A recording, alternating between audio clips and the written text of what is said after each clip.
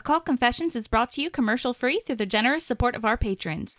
Visit occultconfessions.com and click on Donate to keep the history of the occult on the digital airwaves. For centuries, there was one primary saint that Mexicans turned to for protection, the Virgin of Guadalupe. Then, beginning in the 1990s, the popularity of a new saint began to take hold, the skeletal Santa Muerte, or Saint Death. The Catholic Virgin of Guadalupe overlapped with an ancient Aztec goddess in ways that blurred the boundary between Christianity and paganism. Similarly, Santa Muerte emerged as a liminal and uncertain figure on the edges of Mexican spirituality. Some believers regarded her as a kind of archangel. Others saw her as more like an actual saint who had once been human. Some saw her as an agent of God, protecting the good, others as an amoral supernatural figure capable of aiding criminals. Today, on Occult Confessions, we delve into the mystery of Mexico's pagan saints.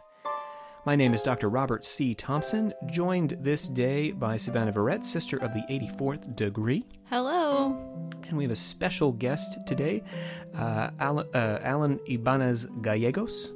Yeah, you got it. Alan has permission to interrupt me and repronounce anything that I say, and that's okay. I'll do it. Alan, where were you? Where's your family from? Where were you born? I was born in Ciudad Juarez, Mexico, right across from El Paso, Texas. But my family is from different parts of Mexico. My dad is from Veracruz, Orizaba, so it's like a beach town, and my mom is like more towards the center of Mexico.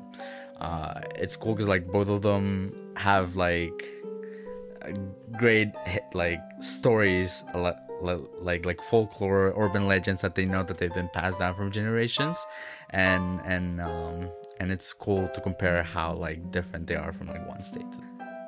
All right, so Alan, what's your take on pagan saints? Do you have any pagan saints in your family?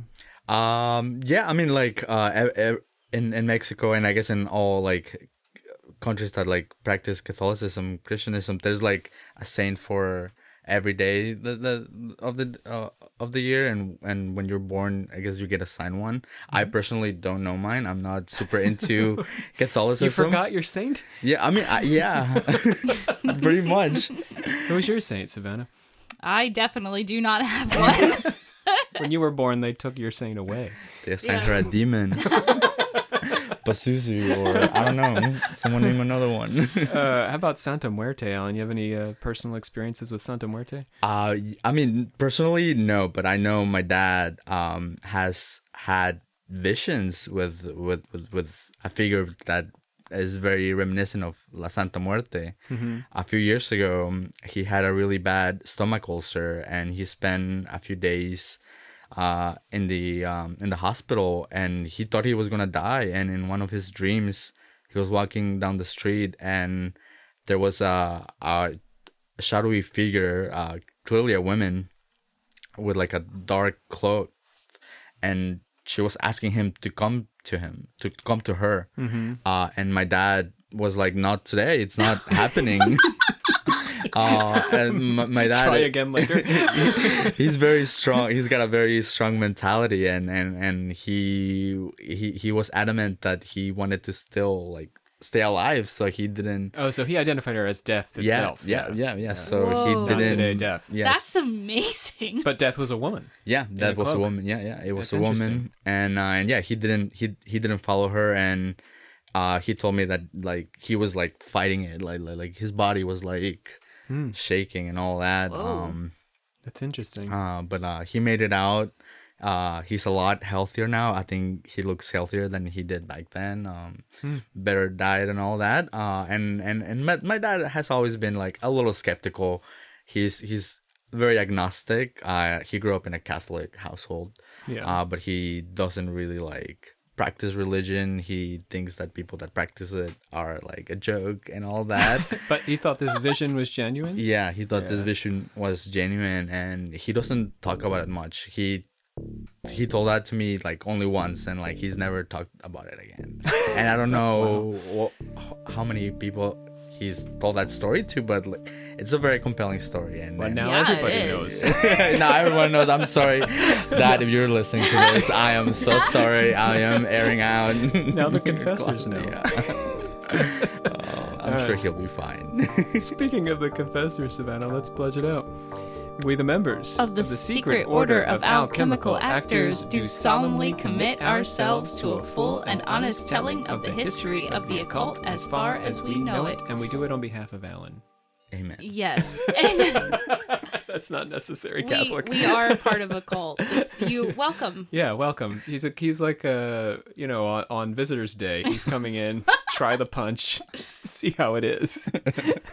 Loose flavor aid. Make some sounds, Savannah, to open up that order of confessors. Bing bong boom. Fair enough.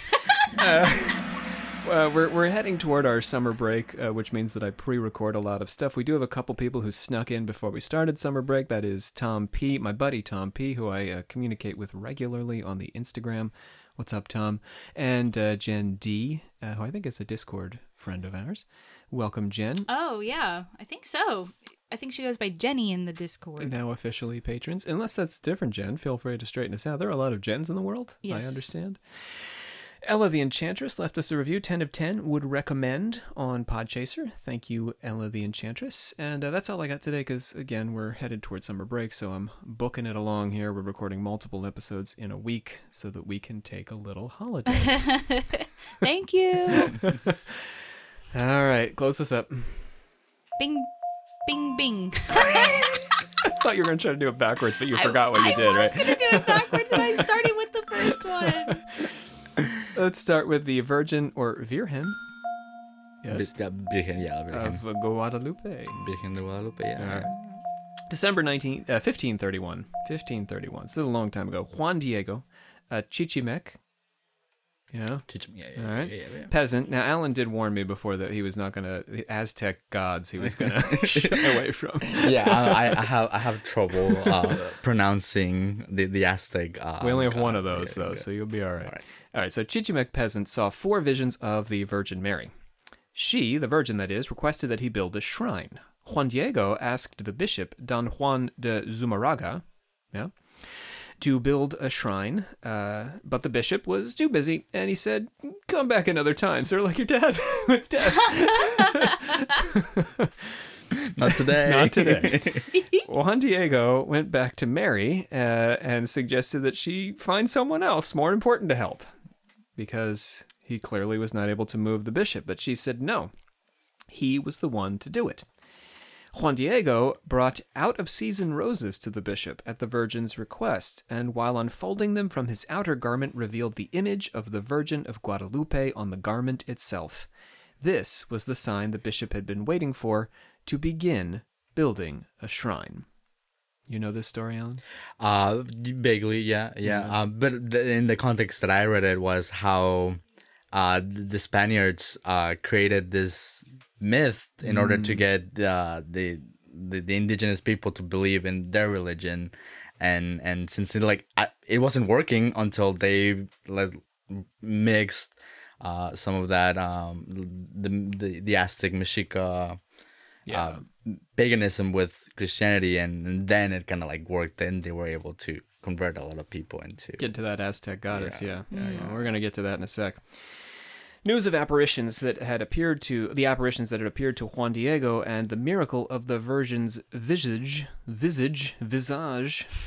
on his outer garments, not a Spanish word, kind of a French word, it's more my area, swayed local Indians to belief, and a tradition of pilgrimage to the shrine was born. As Alan's saying, indigenous people said, okay, so there's a shrine here, and you guys are just putting your thing there, but we were already going, so now there's going to be a tradition of visiting. Virgin of Guadalupe refers to the image of the Virgin Mary celebrated at Villahuercas Monastery in Guadalupe, Spain. This original Virgin appeared to a shepherd to help him discover the holy relic of a wooden statue of the Virgin said to have been carved by Luke the Evangelist, buried at the site where the monastery would later be built. The Virgin of Guadalupe is one of 3 black Madonnas in Spain, giving her a syncretic character, so literally pictured as black rather than white. The site of her monastery in Spain was also in the midst of the Spanish Moors and served as an outreach to non-Christians. So remember, Spain was occupied by the Muslims, largely African Muslims, so they used the Black Madonna as a way to get Spanish people over in Europe, right, to convert. So a similar thing is happening in Mexico. In 1340, when King Alphonse XI attributed success in battle over the Moors to the Virgin of Guadalupe, so she also, the Black Mary, also helped him beat the Muslims, a massive monastery was built, and this led to a popular movement of devotion and worship for the Spanish Virgin of Guadalupe. This is 1340. It's about 100 years before the Mexican Virgin of Guadalupe. Mm-hmm. Apparitions of the Virgin followed a scenario. A poor or disenfranchised person saw the Virgin, and she comforted him in his task to bring news of her appearance to the religious authorities, who would resist but ultimately relent when a miracle is produced. So this is sort of a legend that repeats itself in many different guises. These apparitions were common in the Old World and were brought to the New World to help shift the devotions of the Aztecs, as Alan pointed out. The Virgin comforts the conquered and converts them. It's okay, you guys, says the Virgin. Come hang out with me. The hill of Tepeyac. Does that sound familiar, Alan? No. it's where the Mexican Virgin of Guadalupe shrine would be built. Was already the site of worship of, as Alan's mentioning, the Aztec goddess, and I won't make you pronounce this, Tonantzin. Does that sound right? Tonantzin? Yeah, all right. The Earth Mother Goddess, associated with fertility. One of those fertility goddesses. My daughter, we have a book of goddesses that we read every night because, occult confessions. That's pretty cool. And not every night, but most nights. I feel bad when I don't read her a goddess, and she's always like, do we have to do it? Anyway. But a lot of them are fertility goddesses, and Tonantzin is not in the mix, but she should be. The Spanish worried that the pilgrimage, like many other syncretic practices, was masking Aztec religious practices with a Christian guise that permitted the Aztecs to maintain their gods. So we're thinking about this from the Christian perspective, that the Christians are trying to appropriate the god, but the counterpoint to that is that these Aztec people are actually maintaining their god and fooling the Christians with their guns, who are like, worship our god, by continuing to worship Tonantzin, albeit by visiting the Virgin's shrine. Natives tended to treat the Virgin in the same way that they had Tonantzin. They requested miracles here in this life rather than as signs of an eventual reward of the afterlife. So if you're a good Catholic, Alan, we'll see how Alan knows his Catholicism. If you're a good Catholic, you're not supposed to ask for God to give you a Cadillac. But if you do ask for a Cadillac, it's only so that God can prove himself and you can go to heaven. I mean, I definitely know of a lot of people who go through hardships, and they buy a statue of La Virgen de Guadalupe and they hold prayers. Actually, not long ago, a friend passed away of COVID, and sorry to hear. And they held a like a prayer thing, and they were worshiping La Virgen de Guadalupe in his honor, and they were asking, to take him to heaven and all that, and I don't know, it was a little emotional and all that, celebrating his life, but still worshiping, their saints. So there's kind of an overlap. There's both afterlife components to it and this life components, health and that sort of thing. Definitely, yeah, definitely. Mostly with health. I think people ask for miracles from La Virgen de Guadalupe. Okay. While the Virgin of Guadalupe has been Mexico's patron saint for centuries, she has recently encountered a rival for popularity, particularly among Mexico's poorest citizens, Santa Muerte. She appears as an expressionless skeleton in a feminine robe, or with red eyes and an angry expression in her more metal incarnation. That's my characterization. There's metal Santa Muerte, and there's regular Santa Muerte. She got red eyes. So she's become a central focus of cults across the country. So not literally metal. No. I mean, like hardcore. Okay. Like Metallica, Led Zeppelin kind of yes. thing. Yeah. So she's a skeleton expressionless, and then she's a skeleton expressionless, but with red eyes. Yeah. And I guess you could see like the vanilla version has like the Virgin La Virgen de Guadalupe's like robe and all that, very colorful, and the other one is just like monotone colors, like either just like white and blue or like all black or all gray. And kind of angry. She's a different face, so not expressionless. Oh, a little bit angry. Gotcha. She has become a central focus of cults across the country and appealed especially to Mexicans who have run afoul of the law or the drug cartels in their midst. Or of the drug cartels. So either you run afoul of the law or you run afoul of the drug cartels, and this is what is driving people in part to invoke Santa Muerte. All right, so let's get into Santa Muerte. She has her origins in two figures, La Catrina and La Santísima Muerte. Her recent incarnation as a saint, invoked via a three-dimensional statue that people make offerings to, surfaced in the 1990s. So that's when we first starting seeing these figures. Alan was mentioning Virgin of Guadalupe, but Santa Muerte in the 90s started to be these little figurines when Alan was just a little Alan, right? I was wearing 95, so yeah. I was Works out. A little wheel ad. So, in the 90s, Mexico City resident Doña Queta displayed a life-size statue of Santa Muerte in the street in front of her house. It had been purchased by her son, who had prayed to Santa Muerte while in jail, and believed that he had received protection from Santa Muerte in jail. So he came back and told Mom, this statue, so she set up a big statue that people could see, in her house anyway. It quickly became a shrine and a pilgrimage destination, and both Protestant and Catholic authorities rushed to condemn it as devil worship in the case of Protestants and idolatry in the case of the Catholics. So it was sort of like on the street, right? Did I say that? It was in front of her house. It wasn't in her house. You could like see it. Okay. It's like if you took your Christmas tree and said, "Nah, I'm going to do it on the lawn this year." Gotcha. That's her Santa Muerte. Early references to Santa Muerte can be found in Spanish colonial records from the 1790s, actually. And some scholars tie her to... Oh, boy. It's so hard, but I think the closest one would be Mictlantecuhtli. Mictlantecuhtli. Yeah. This is the Aztec god of death.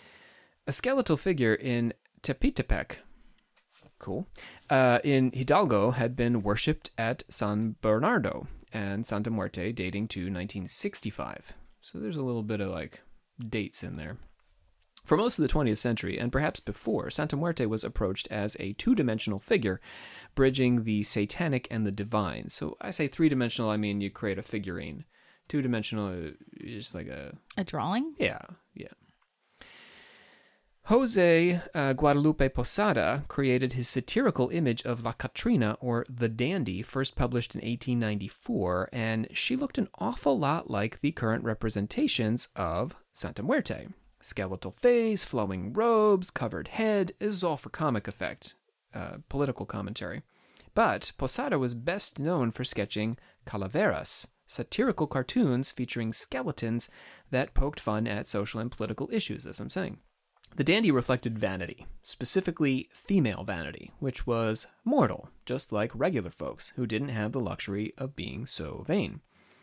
Out of all of Posada's thousands of calaveras, La Catrina is one of the few who has made a regular appearance at altars for the Dios de los Muertos.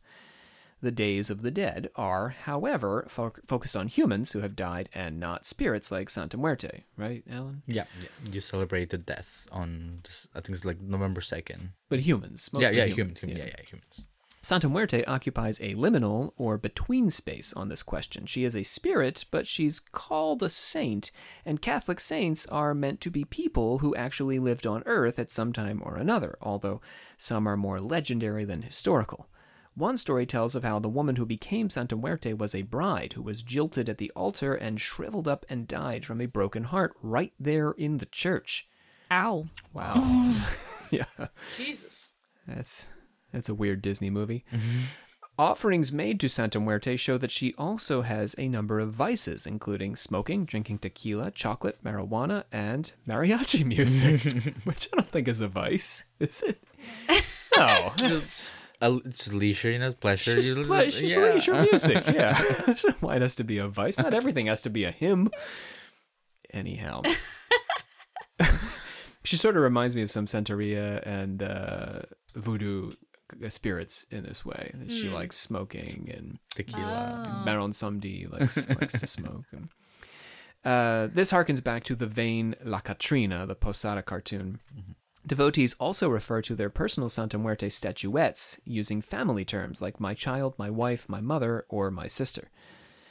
Despite how they humanize their statues, believers say there is only one death, and Santa Muerte is a symbol for death. Still, most devotees are quick to indicate that La Santa Muerte is not an actual saint, but a spirit, more like an angel. The statues of Santa Muerte earn their power through the devotion shown to them, such that her power, localized in a given statue, is a product of all the people imagining what she might do for them.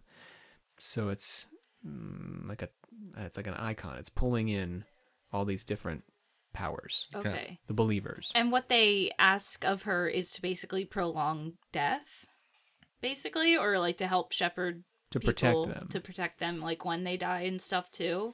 It's often like the guy in prison. If you're in a precarious situation, Alan's sort of saying this for health for the Virgin of Guadalupe, but this is, I guess in Santa Muerte's case, it tends to be more like physical danger. Gotcha. Then you invoke Santa Muerte. Okay. Yeah, like let's say if you're putting yourself in like dangerous situations, dangerous activities, like more often than not, you'd want to pray to La Santa Muerte. Oh, okay. You, yeah. Interesting. So the more popular statues are, the more powerful they are. And I mean like specific statues. So the original one on that street you can go and visit, that's like the most powerful. So the more people come and worship at your statue, the more belief is invoked in your statue, the more powerful the actual object becomes. Although the power itself is not physical. Santa Muerte statues do not contain the spirit until the spirit is awakened by breathing smoke onto her or spritzing her with Santa Muerte spray. What Santa is Muerte that? spray. Sounds a little bit like a scam. Some devotees cradle their statuette like a doll and put a cigar or cigarette in her mouth and then blow smoke over her. I wanna Wait, do did the you just smoke thing. did you just brush past what the spray is? That's just, what is you it? just buy it. You buy Santa Muerte spray. Could it be like holy water or something? Like Yeah, that? yeah, sort of like that, Holy yeah. water. So it's just okay. Yeah, but you could just do the smoke thing. That's less of a scam, I think. Yeah. At least you're getting something out of it. Right, and you could just buy those anywhere. So, in addition to skirting the line between human and saint and non-human spirit, Santa Muerte also walks the boundary between divine and satanic. More than half a century ago, underground prayers called La Novena were used to invoke death to aid the devotee. Some of these prayers involve direct address to the devil or Lucifer. Today, the 9 prayers of La Novena have made their way into the sunlight and are widely distributed, but references to Lucifer have been omitted, because Catholic. Could you imagine, Alan? People passing out prayers with Lucifer all over them? They'll be run away. It'll be banned. Not going to go over well. Yeah. Still, a theological quandary persists. La Santa Muerte, Saint Death, has sometimes been called La Santissima Muerte, or Most Holy Death.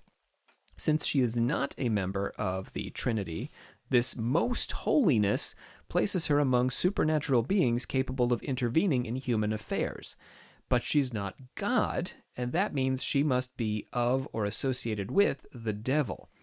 To get around this, many devotees regard her as an angel who acts only with God's permission as an agent of divine will. I thought everybody could only do stuff with God's permission. I knew you were going to say that. We talked about this in the Salem Witch Trials episode. Technically the devil operates only with God's say-so, yes. Yes. Well, I think like La Santísima Muerte and La Santa Muerte, they're very associated too with Satanist cults. I think like the more devoted you are to Catholicism and you see La Santa Muerte, you'd be like, you're unholy. Like, well, what are you doing? okay. You know, like you're treading dangerous water by praying to that thing, they would say, you know. But then there's people who are less devoted to Catholicism. They're more spiritual, and I think they're more likely to not see La Santa Muerte as like a demonic figure. So very committed Catholic would not No, I don't come think near. so. No. Or your dad. Probably not. I don't think they'd even dare mention or talk about it. It's not canon in their world. It's taboo. Yeah, very taboo. The most prominent service to Santa Muerte is held by Doña Enriqueta in Mexico City. She's regarded as La Madrina or Godmother. Enriqueta regards the service as properly Catholic. She is able to officiate at the ritual as a non-priest because she is saying a rosary to Santa Muerte, which anyone can lead, right, Alan? Anybody can lead a rosary. Mm-hmm. A rosary generally focuses on events from the Bible, unfolding them through their association with the beads of a rosary necklace. See, then Jesus walked over here, and then he did this, and he moved from bead to bead. During the holidays, you'd see a lot of people meeting at different houses and go. They do rosarios, the rosaries. Mm-hmm. They have food afterwards and all that. And I've seen those happen here in Easton as well. Like friends, their parents, they would host un rosario and invite people from their church over. It's holidays, Easter time. Yeah, like Easter, and then like in December and all that. Okay. Too. Yeah. High holy days. Let's see. Enriqueta's prayers focus on people who are mixed up in crime, addicted to drugs, or victims of police or criminal injustice. Getting us back to Santa Muerte's focus. She's particularly appealing to people in precarious situations, which lends to her association with and appeal to people in the drug trade. According to anthropologist Laura Rusch, she offers a ritual suspension or socialization of fear. Believers ask of Santa Muerte, "No me desampares." Yeah? Yeah, don't leave me alone. No me desampares. Don't leave me alone. Don't leave me without protection. Traditionally, Mexicans made this request of the Virgin of Guadalupe, as Alan's saying, but Santa Muerte now rivals the Virgin in popularity among certain groups, as Alan is also saying. Other groups are like, no. Which I'm sure adds to the appeal. Yeah. And I think it's grown a lot in popularity over the past 2 decades. It's you see more statues of it, more people have shrines of her, and they openly say they worship her. I think in the past you said that, you'd be like, who are you? All right, let's do the narco saints. Alan, I promised this before we started that we would get into some narco saints. Here we go. And if you think I'm going to get into any trouble with the narcos, I don't think so. I hope not. Right. It's a saint. Why would we're just talking about him. We're not saying yay or nay. The rise of Santa Muerte, as Doña Queta's own history bears out, took place mainly in the prisons among prisoners and is associated with the narcotics-related crime wave of the late 1980s and early 1990s, just before Alan was born. Tangential but not unrelated to the rise of Santa Muerte was the publicization of the end of the Palomayombe-inspired crime gang led by Adolfo Constanzo and Sara Aldrete, based in Matamoros, a group that we actually have already covered in our Satanic Murder Cults episode. So check that out. I thought that name sounded familiar when you said it. Yeah. They were good community college students, or she was. Aldrete was the witch. Yeah. God, they were murdering people over the border. Yeah. Yep. Burying them. It was horrific. Santa Muerte herself appeared as a small statuette in pictures of the Matamoros cult's compound. I didn't mention that back then because we hadn't done anything on Santa Muerte, and she wasn't much observed or commented on in the vast coverage of the episode, though. So although she was there, she wasn't the focus of what they were doing because it was all Palomayombe. But Constanzo and Aldrete succeeded in blending drug crime and occultism, or esoterismo, in a way that captured the public's imagination. New laws in Mexico allowed greater toleration for the establishment of new religious groups, which allowed for more storefront churches to pop up. This would have been in your childhood. Yeah. These storefront churches are starting to be a thing. Used to just be you'd have to go to the big Catholic church, and now they're just an apartment church. Here's a church over here. Yeah. Mexican Catholic resistance to Santa Muerte was led by Cardinal Norberto Rivera, who started a campaign to collect Santa Muertes. Sort of like we collect guns in the U.S. We try to get all the guns and melt them down. That's what this guy was doing, the Cardinal. Like all the statues. Yeah, he was trying to do a drive. And Writing for the FBI's crime bulletin, scholar Robert J. Bunker argues that while most Santa Muerte worshippers are not associated with crime, there is a significant minority of worshippers who follow the fully criminalized variant of Santa Muerte worship. Santa Muerte is only one of a group of unsanctioned saints worshipped by drug cartels, including Jesus Malverde and Juan Soldado. Yeah. You know Jesus Malverde. I know of Jesus Malverde, not of the Not Juan second one. Soldado. Yeah. Malverde is a folk hero of Sinaloa, whose historical existence is subject to doubt. We don't know if he existed, but he's legendary. His legend likely blends the stories of anti-government rebel Heraclio Bernal Heraclio Bernal. and indigenous agitator Felipe Bacomo. After his parents died, either of starvation or of a curable disease that went untreated because of their poverty, Malverde became a kind of Robin Hood, with victims giving him the moniker Malverde or Evil Green. Did you hear that? Malverde? Malverde. It's fun. Evil Green. Evil Green, yeah, that's your next Marvel movie. Evil Green. It's the Hulk, like he turned villainous. Yes. For the color's association with bad luck in Sinaloa. Specifically in Sinaloa, right? Not all Mexicans think green is bad luck. And both of you guys No. are wearing green right now. That's true. You have your hat is We're green. identifying more Irish today. Malverde died either as a result of having been betrayed by Oh, I friends, have green on too. Oh That's my god. 3 for 3. Whoa. or was shot by local police, and his body was left exposed to the elements in the public square as an example to other potential Robin Hoods. So that's it. That's the Malverde legend. The evil green legend. Juan Soldado, or Juan the Soldier, was a private in the Mexican army stationed in Tijuana. He was accused of raping, killing, and beheading an 8-year-old girl, Olga Camacho Martinez. He was arrested and may or may not have confessed. A crowd attempted to seize him and set fire to the police station and city hall. He was turned over to the army, who court-martialed and shot him. Sort of a weird story for a Yeah. saint. After his, Wait. yeah, What? Yeah, he did. Oh, this is the saint. This is the unsanctioned saint. But why? He was accused of this crime, Uh-huh. and a mob And he came. confessed. He was may have arrested. We don't know if he confessed. Oh, I thought you said that he confessed. I'm People who sorry. believe in him, I think, would say he didn't confess. He didn't do it. He was unfairly. Oh. Accused. Yeah. Okay. I thought it was like a fact that he did all of this, and I was like, what? Hold on a second. I mean, it wouldn't be the worst thing that Catholics have done. You know? Yep. After his death, stories surfaced that he had been framed by his superior officer. There you go. It's Jesse Cardoza. And strange paranormal events began happening at his gravesite. People left rocks on his grave, which were subsequently tied to miraculous events. There were reports of strange voices and blood seeping up from the grave. 2 shrines were created for him, and he's been closely associated with protecting people crossing or trafficking others across the border between Mexico and the United States. Juan the Soldier.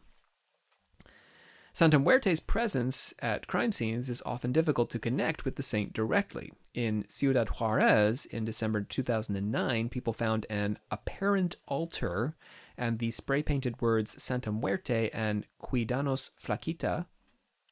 Cuidanos Flaquita, like take care of us, skinny one. Skinny one. Okay.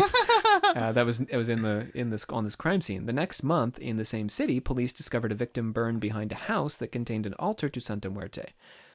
So these are more direct. So these are indirect ties to Santa Muerte, and there's weird words in the crime scenes, but there are more direct ties for some criminals. So I'm talking about Daniel Arizmendi Lopez, also known as the Ear Chopper, police officer in Morelos, who was responsible for kidnapping 18 victims in Mexico, collecting over $40 million in ransom. He got his grim nickname from his habit of chopping off their ears and mailing them to family members. Lopez played a significant role in popularizing the connection between Santa Muerte and crime. When he was arrested in 1998, an altar to Santa Muerte was found in his home, and police allowed him to bring a Santa Muerte figure with him to prison. A car thief in Tepito was arrested in 2004. He claimed to have killed babies and virgins to offer to Santa Muerte. Similarly, in 2008, members of the Gulf Cartel brought Sinaloa cartel members to a Santa Muerte shrine to murder them. So more direct ties to Santa Muerte, so some are indirect, some are more direct. In both the Virgin of Guadalupe and less directly Santa Muerte, we can see Mexico's pagan culture bubbling under the surface of its Christian religiosity, like the pagan greenery in Christian homes at Christmas or Easter eggs scattered across the lawn to mark the advent of spring. When Europeans, mostly Spaniards, arrived in the Caribbean and the Aztec Empire, they were struck by the indigenous people's nakedness. In Europe, people rarely bathed and almost never took their clothes off for any circumstance. The mostly Spanish colonizers regarded the native people as exotic and appealing, and so began what has since been called the sexual conquest of the Americas.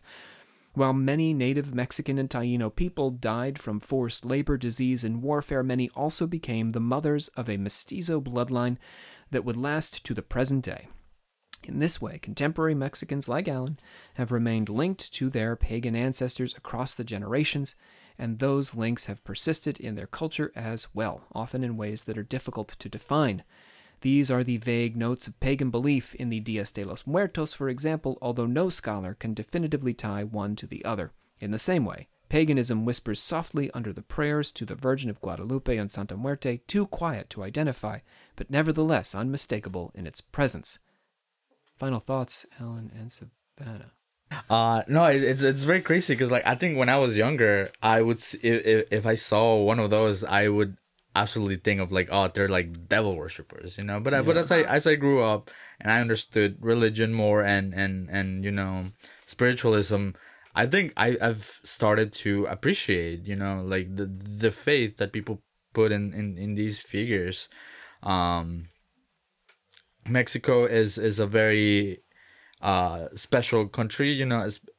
Mexico is very diverse. It's home to a lot of industries, so there's like a lot of money to be made, but the people are not benefiting from that, you know. So they always have to find a way to make a living, and a lot of people end up turning to, you know, dangerous activities, and I understand why, you know. It's that there's no other way, you know.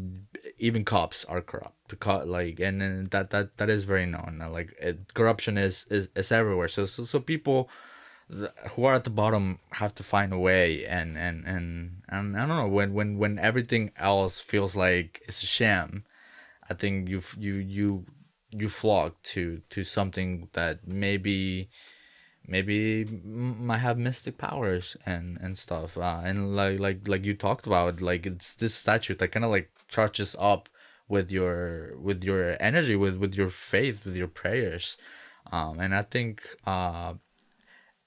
all that is very important in Mexico, having all that faith, you know, in order to survive. It's a wild country. It's a beautiful country, but the way it's a structure, it's made it so that people at the bottom don't go up, and so you have to find your way, and La Santa Muerte is there to protect those people, you know. Like I don't think if you were doing things like that, I don't think maybe your Catholic saints or their version of God would help you, you know. Like if you were to go to a priest and tell him what you've done, I don't know, he wouldn't be understanding, you know. But if you talk to someone who is there, who is more understanding, I think, I think that's why it's grown in popularity over the past few decades. Santa Muerte offers that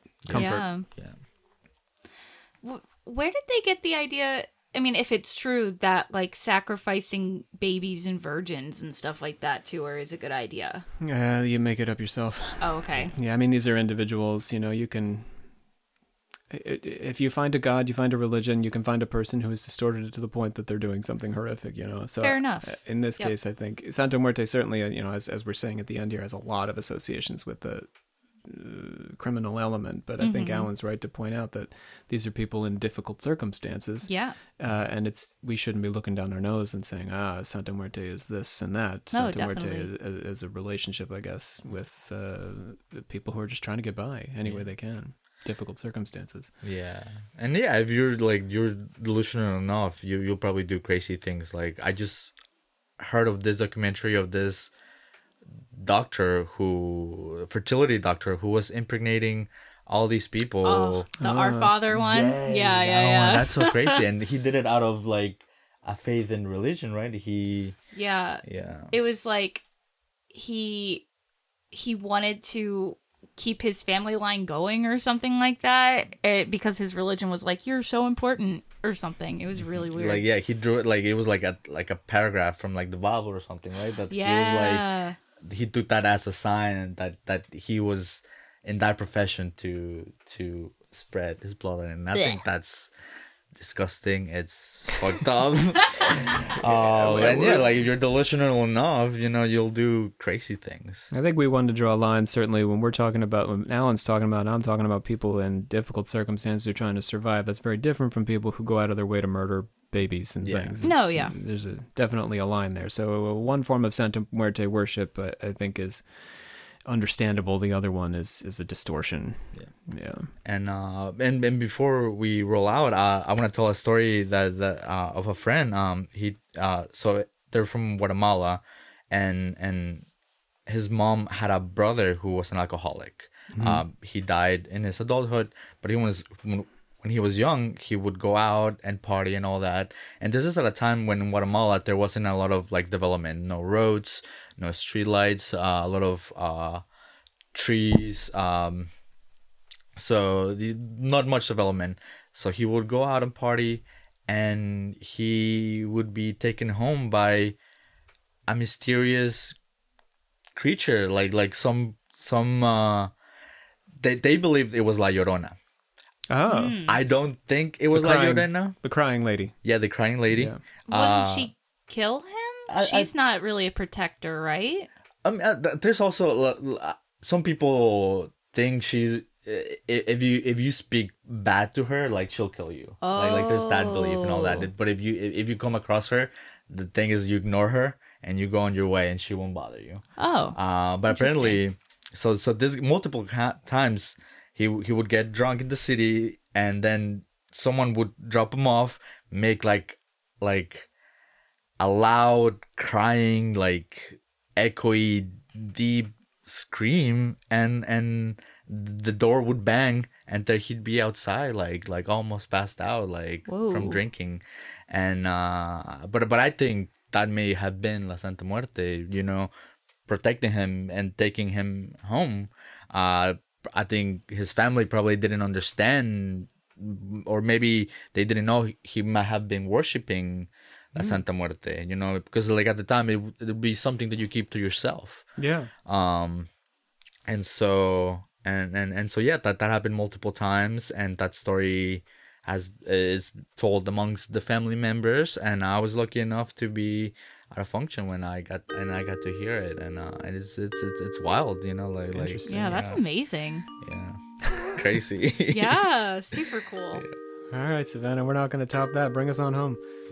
I hereby adjourn and declare closed this meeting of alchemical actors until such a time as we get together and do it again.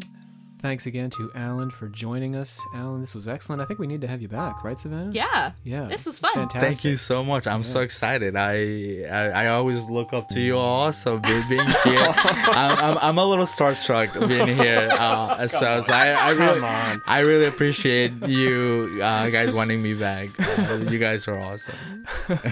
My name is Dr. Rob C. Thompson, joined by Savannah Verrett, sister of the 84th degree. I, of course, am your supreme hierophant. Savannah, tell the good people bye-bye. Goodbye, everybody. Next time here on Occult Confessions, we are going to be moving on from our Pagans and Persecution series into our Dangerous Cults series. Oh.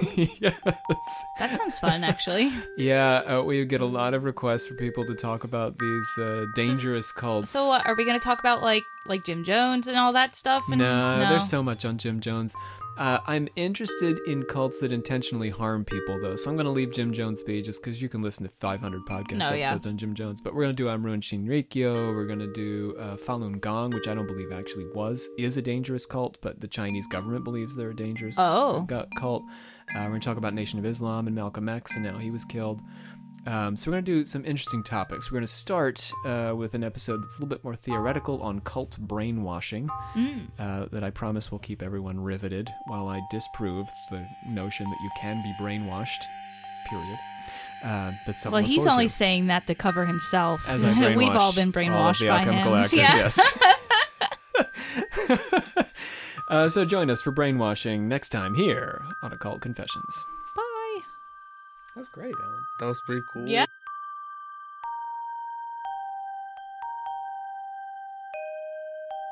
I'm gonna wear my shades because I broke my regular glasses and these have prescriptions. So I can see with these. All right. It is kind of bright in here, though. Want me to turn the lights out? No. Okay. That would be weird. Hey, what That are you guys would be doing weird. in here? In this storage room. With these microphones in the dark. With this man in sunglasses. What's happening? I don't know what the guess would be or what is happening, but something. Okay. Do you know the opener? We did it last time.